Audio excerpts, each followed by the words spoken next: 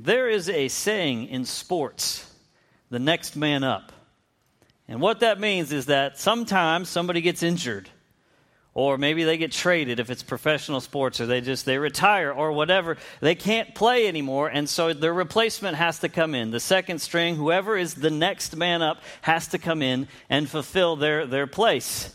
And sometimes that works. Sometimes it goes well. In September 23rd of 2001, the New England Patriots, that's a professional football team, they were playing the New York Jets, and it was getting close to playoff time, and their star quarterback was a guy named Drew Bledsoe. And he ran along the sidelines and got hit by a linebacker, and it gave him a concussion. He went out. So the next man up had to come in. His name was Tom Brady. And he was a no-name from Michigan at the time who had never really done much in the NFL, and it worked out for the Patriots. He went on to be one of the best, if not the best quarterback to ever play. They won a bunch of Super Bowls, but they still haven't reached the same amount as the Steelers, just in case you didn't know about that. Then there's also a guy by the name of LeBron James. He played for a basketball team that was not far from where I grew up, the Cleveland Cavaliers. Took them to 4 straight NBA Finals, won one of them. They were one of the best teams in the National Basketball Association. He now plays for the Lakers.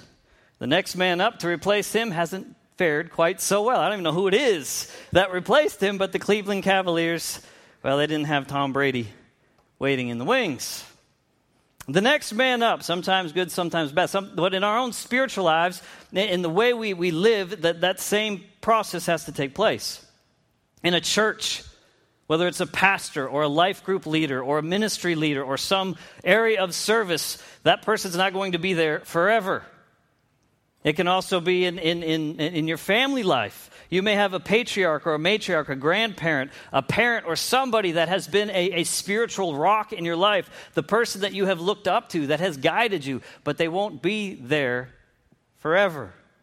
And what happens when God transitions that person to someplace else? They could pass away. They could move on to another place, whatever. They could just get older. Lots of different things could happen. But how do we deal with that transition? How do we go from one to the other? And we get to 2 Kings chapter 2, we're going to look at a very a timely picture of this. Elijah and Elisha. And you can pray for me this morning as I say those two names a lot together that I don't mess them up. In case somebody taught me this once, if you're trying to remember which one comes first, think of the alphabet. Elijah with the J. J comes before S, so he's first. Elisha is second. I don't know if that helps, but if I mess it up, well, hopefully you follow along. But Elijah, he's about to go, and he has a very incredible story. He's actually one of only 2 people in the Bible, Enoch being the other in Genesis, that doesn't die. He just gets taken up. And next week we'll look at the last part in the New Testament where he appears. But this is the end of the road for Elijah. And Elisha, well, he kind of steps on the scene afterwards. The transition happens. And so how do they deal with this? How do they face this spiritual transition? And it's an important point for us as we look at this, as we look in our churches, in our parachurch or our ministry organizations of the various ministries within a church. Like I said, even in our own just personal lives with people in our families, what happens when we go from one to the next? So I'm going to ask you to stand in honor of God's word. I'm going to read not the entirety of chapter 2, but just part of it, as we look at the transition from Elijah to Elisha. Verse 1 says, "Now when the Lord was about to take Elijah up to heaven by a whirlwind, Elijah and Elisha were on their way from Gilgal. And Elijah said to Elisha, 'Please stay here, for the Lord has sent me as far as Bethel.' But Elisha said, 'As the Lord lives, and as you yourself live, I will not leave you.' So they went down to Bethel. And the sons of the prophets who were in Bethel came out to Elisha and said to him, 'Do you know that today the Lord will take away your master from over you?' And he said, 'Yes, I know it. Keep quiet.' Elijah said to him, 'Elisha, please stay here, for the Lord has sent me to Jericho.' But he said, 'As the Lord lives, and as you yourself live, I will not leave you.' So they came to Jericho. The sons of the prophets who were at Jericho drew near to Elisha and said to him, 'Do you know that today the Lord will take away your master from over you?' And he answered, 'Yes, I know it. Keep quiet.' Then Elijah said to him, 'Please stay here, for the Lord has sent me to the Jordan.' But he said, as the Lord lives and as you yourself live, I will not leave you. So the two of them went on. 50 men of the sons of the prophets also went and stood at some distance from them as they both were standing by the Jordan. Then Elijah took his cloak, rolled it up, and struck the water. And the water was parted to the one side and to the other, till the two of them could go over on dry ground. When they had crossed, Elijah said to Elisha, ask what I shall do for you before I am taken from you. And Elisha said, please let there be a double portion of your spirit on me. And he said, you have asked a hard thing. Yet, if you see me as I am being taken from you, it shall be so for you. But if you do not see me, it shall not be so. And as they still went on and talked, behold, chariots of fire and horses of fire separated the two of them. And Elijah went up by a whirlwind into heaven. And Elisha saw it and cried, my father, the chariots of Israel and its horsemen. And he saw him no more. Then he took hold of his own clothes and tore them in two pieces. And he took up the cloak of Elijah that had fallen from him and went back and stood on the bank of the Jordan. Then he took the cloak of Elijah that had fallen from him and struck the water, saying, where is the Lord, the God of Elijah? And when he had struck the water was parted to the one side and to the other, and Elisha went over.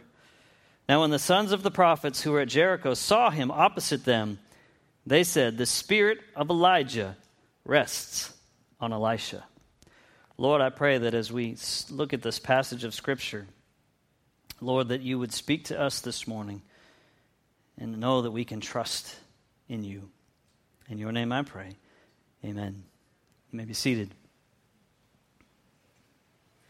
It's an interesting passage of Scripture. As I read through this, well, not just this week, but as I was preparing to preach through this sermon, there's a lot in here that kind of makes you scratch your head a little bit. He keeps traveling from one place to the other, tells Elisha to stay back. He doesn't. He stays with him. But it's not as difficult as you think. Elijah knows his time on earth is coming to an end. And so as he's traveling, he goes to these various cities, and you notice that there's prophets there. Well, history teaches us that in each of these towns, these were schools of prophets, where prophets went to learn to be a prophet. We'd like to think that you're just walking along one day and, you get hit with something and you're a prophet. But there were schools, there were places where they were taught. And so most people feel Elijah is making his way through, going to these various schools of prophets and kind of talking to them, giving him his final bits of wisdom. And Elisha, who's been with him for a while, goes along with him until we get to the Jordan. But as we look at this transition, there's a few things that we see that kind of come off the page about going from Elijah to Elisha. The first thing that we notice is that they have taken time to prepare for this moment. They have taken time to prepare for the moment. What we see in chapter 2 of 2 Kings is really the culmination of something that began way back in chapter 19 of 1 Kings. If you remember that, Elijah was on Mount Carmel. He prays and fire comes down and consumes the altar. He kills the prophets of Baal, and then he runs to Jezreel after the rainstorm. And if you remember what happened, Jezebel said, hey, I'm going to have you killed. And what did he do? He ran away. When he ran away, he went and hid, and they had this mountaintop experience where there's an earthquake and a fire and a wind and a still small voice. And God informs Elijah of a few things that are going to happen. He's going to anoint some new kings. He's got 7,000 people that haven't bowed down to Baal. And what else? I've got a replacement for you, Elijah. And at the end of the chapter, Elijah goes and he throws his cloak on Elisha. Elisha kills his oxen, cooks them, feeds his family, and he's gone. And it says at the very end of chapter 19 that he assisted Elijah. And that's it. We don't really have much between the two of them of how this process took place. But here at chapter 2, it's been several years, and the time has come. Elisha is prepared for this event. He knows it's coming. And it's important that we prepare. I remember when Julie and I first had Rogan, our oldest, he was a little itty-bitty baby. And I was typical as guys. I had never really dealt with babies in any capacity ever in my life. And one day she was going to go to the store the next town over, which was like a 25-minute ride where we were at the time. I mean, the towns were a ways off. And she, are you good to go? I was like, yeah, I got it, no problem. I know what I'm doing. And so I was like, I was going to boil myself a hot dog because I ate healthy back then. And so I got the water going, and I throw the hot dog in, and everything's fine. She left, and all of a sudden I'm like, man, what is that? Oh, so, he's a little itty-bitty baby. So I'm like, I take care of this. So I go into to change his diaper, and it had gone all the way, it's a bad one. And I was like, oh, no, I got to get him into the bathtub and get him cleaned up. So I get the water going in the bathtub, and I put him in, and he wasn't quite finished yet. So there was more that came out in the bathtub. So I pulled him out and put him on a towel, and he's crying. And then I remembered the hot dogs, and the smoke alarm's going off. I got noises going everywhere, so I'm running around with doing all this stuff. And she came home a few minutes later, and it's quiet and peaceful. I'm just eating a hot dog. It's perfect, no problem. I have it under control. But we prepare. Know what you're doing. One of the questions we have to ask ourselves is, especially if we're in ministry, where we're in charge of something or we're doing something within the kingdom of God, are we making ourselves obsolete? In other words, are we doing our ministry in such a way that if we were taken out of the picture, there's somebody else to come along and fulfill that role? Do you ever notice in life we often do the wrong thing? We try and make ourselves indispensable, that if we're not there, it's all going to fall apart. Well, that's not... I have a friend who's done that at his job, and he doesn't ever take a vacation, because if he goes, he just gets phone calls and emails and all of those other things. But we should be working in our ministry to find, as Paul did with Timothy, find somebody else to say, all right, I want it so that this can go on, just like Elijah with Elisha. On the other side of that coin, are we preparing to take over for those that we know eventually aren't going to be there? You look at any particular ministry, whether it's within the church or the parachurch ministries that we're a part of, there's step ministries and From His Throne and all of these other things that we're associated with. The people that are running these things, they're not going to be there forever. Even our missionaries. Young people, are you looking saying, hey, they're not going to be over there forever? Who's going to take their place? There's a sense of preparation. Like I said about the prophets didn't just walk along and get zapped. They had schools of it. They trained up. And so are we preparing for the inevitable moment when God says, listen, this person's going to go?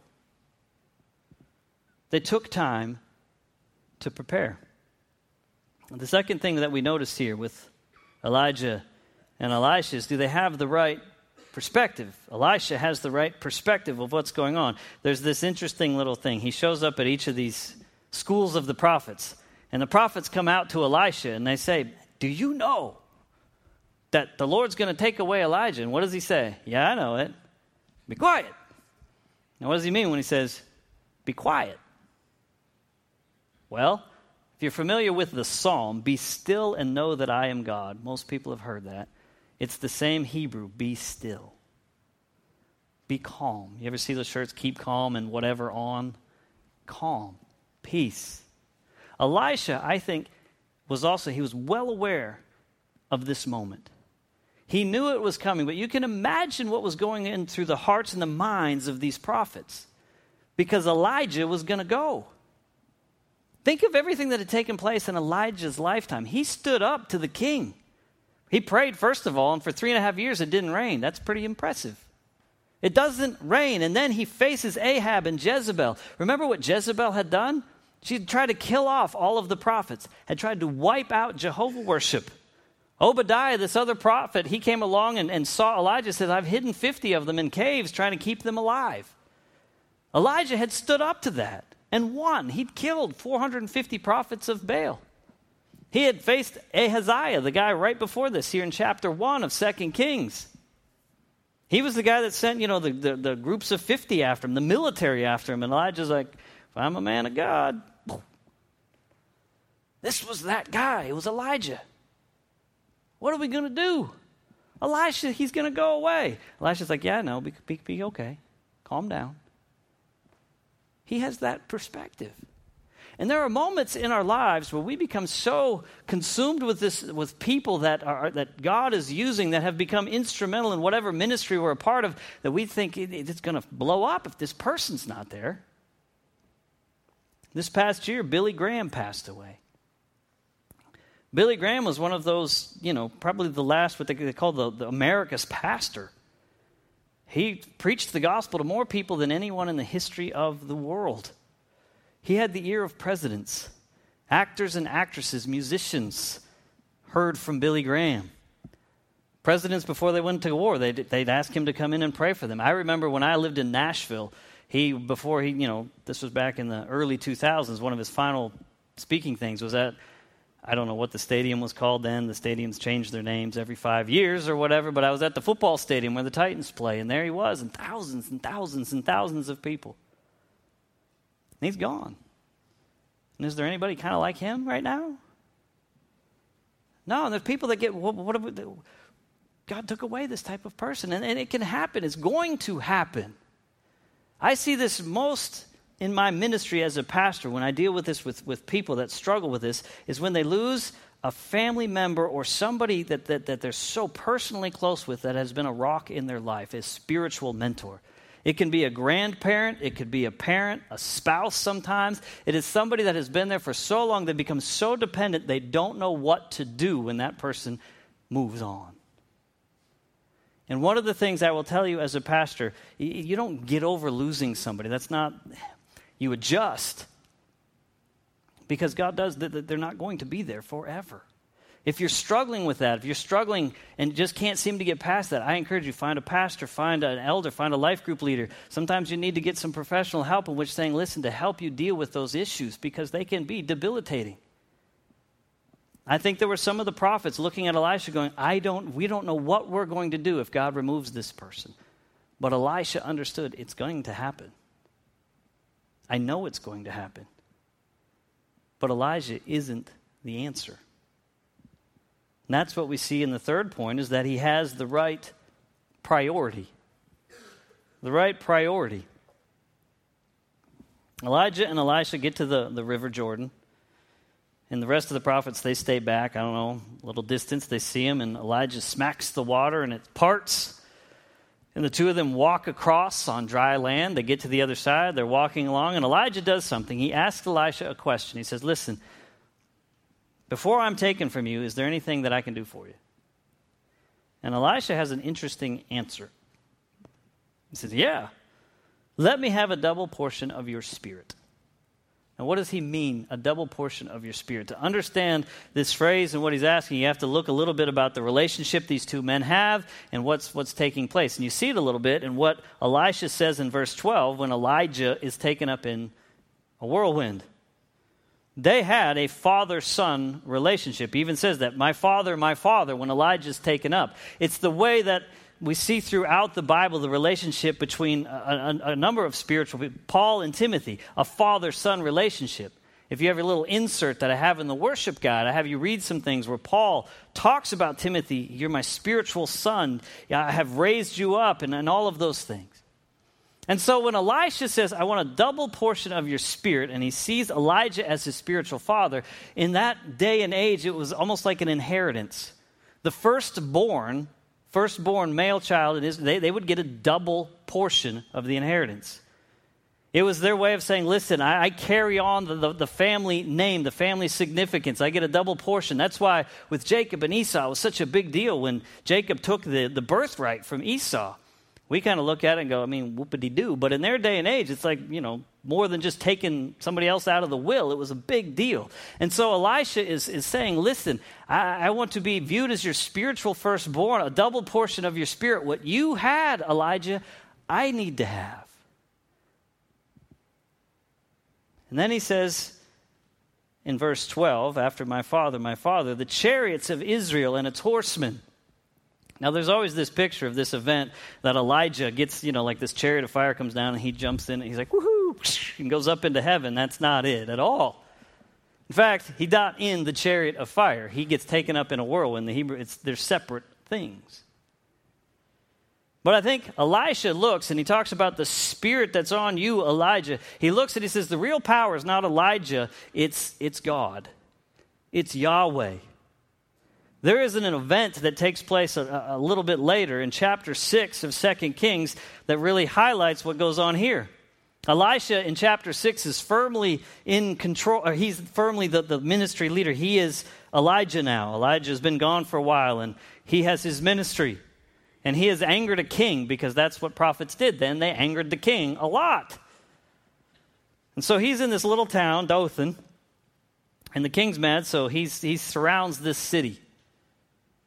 The city is surrounded, and he wakes up, and his servant's there, and they step outside of the house, and the servant looks up, and what does he see all around? He sees horses and chariots. He sees this army, and he's scared. Verse 16, he says, "Alas, my master, what shall we do?" Sorry, verse 15. And what does Elisha say? He sees the same things, but he says to him in verse 16, "Don't be afraid, for those who are with us are more than those who are with them." And I'm sure the servant's kind of scratching his head going, "No, they're not. We're in a little itty-bitty town. There's not really any fortifications. There's an entire army, horsemen, chariots. We're outnumbered. We're outgunned." Verse 17, Elisha prays and says, "O Lord, please open his eyes that he may see." So the Lord opened the eyes of the young man, and he saw, and behold, the mountain was full of horses and chariots of what? Fire, all around Elisha. What did Elisha see here when Elijah was taken into heaven? The chariots of Israel and its horsemen. Later on, he still sees that. He sees his power it's not Elijah the person.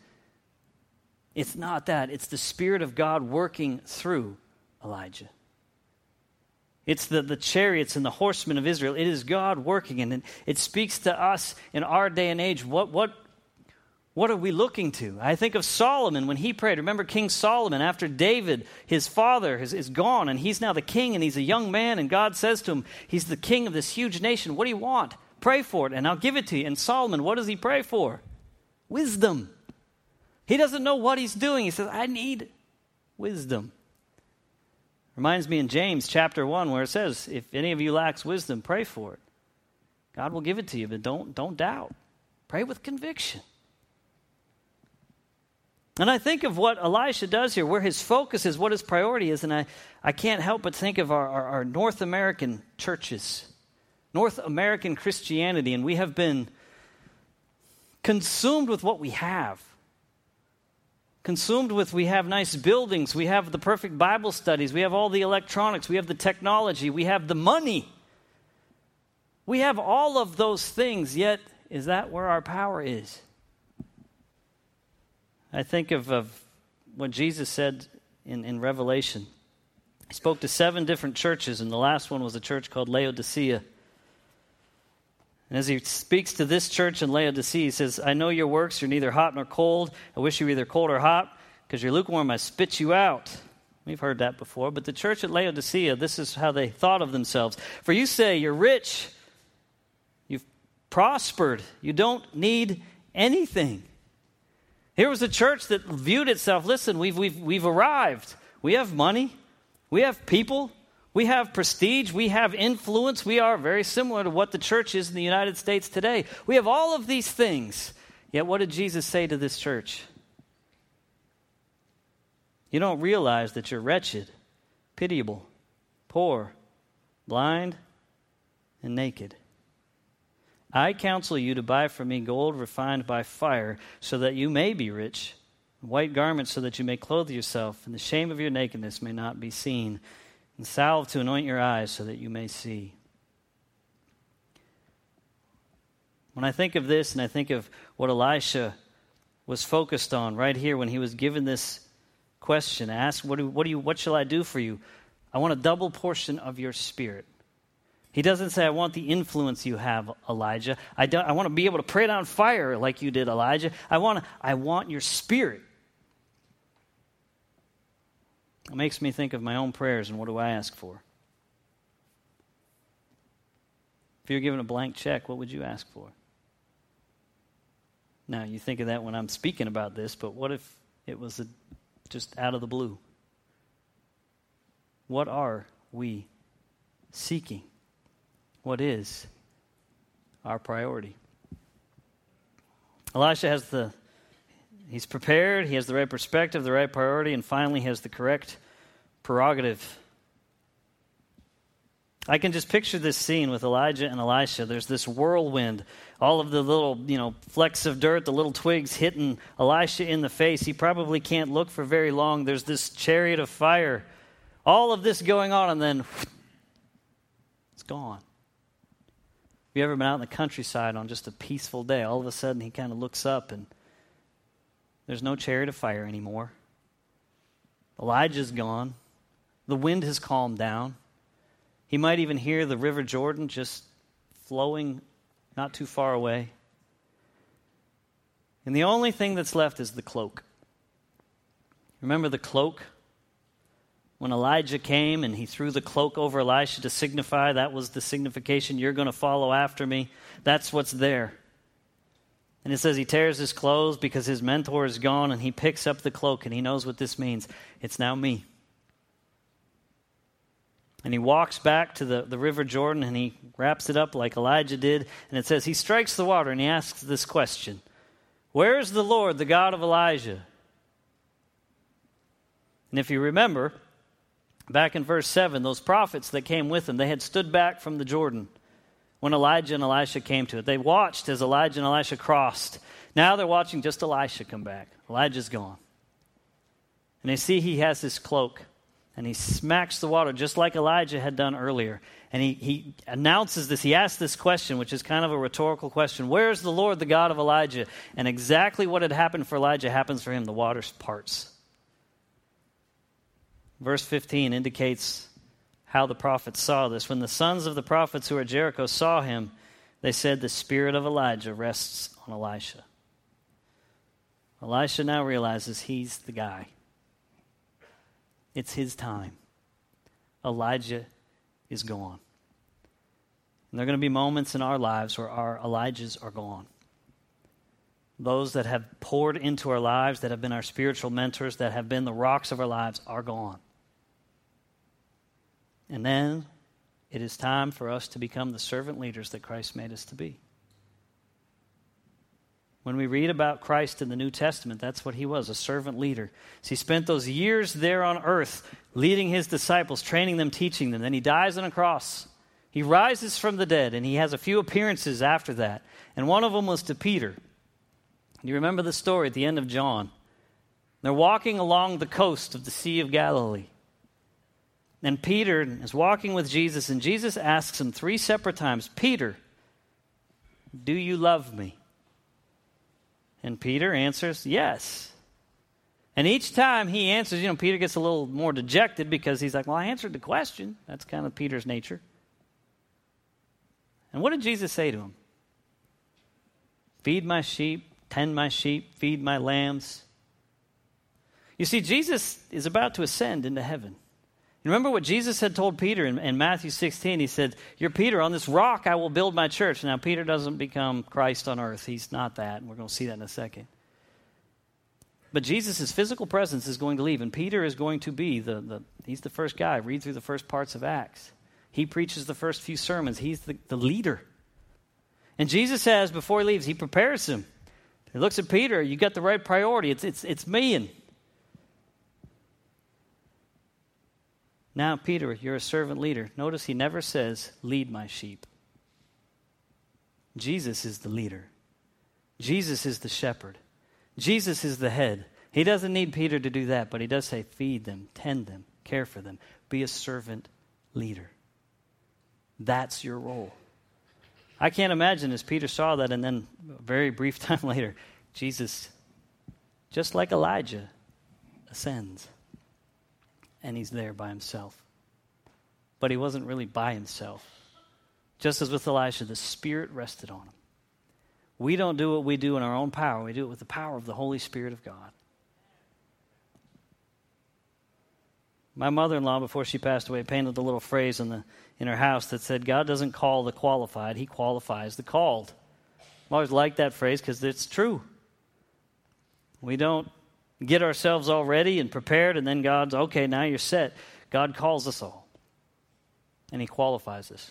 That's in essence what he did with Elisha. He was just a shepherd guy or a farmer who was plowing with the oxen, but he had a willing spirit. And the truth is, Elisha probably accomplishes more than Elijah. Are you being prepared? Are you, as Elisha, taking the time to prepare? Do you have that right perspective? Are you praying for the Holy Spirit of God to work in your life? Do you realize that it is that and not some person, some pastor This church is well aware that, people come and go. I'm not going anywhere. But are we preparing ourselves?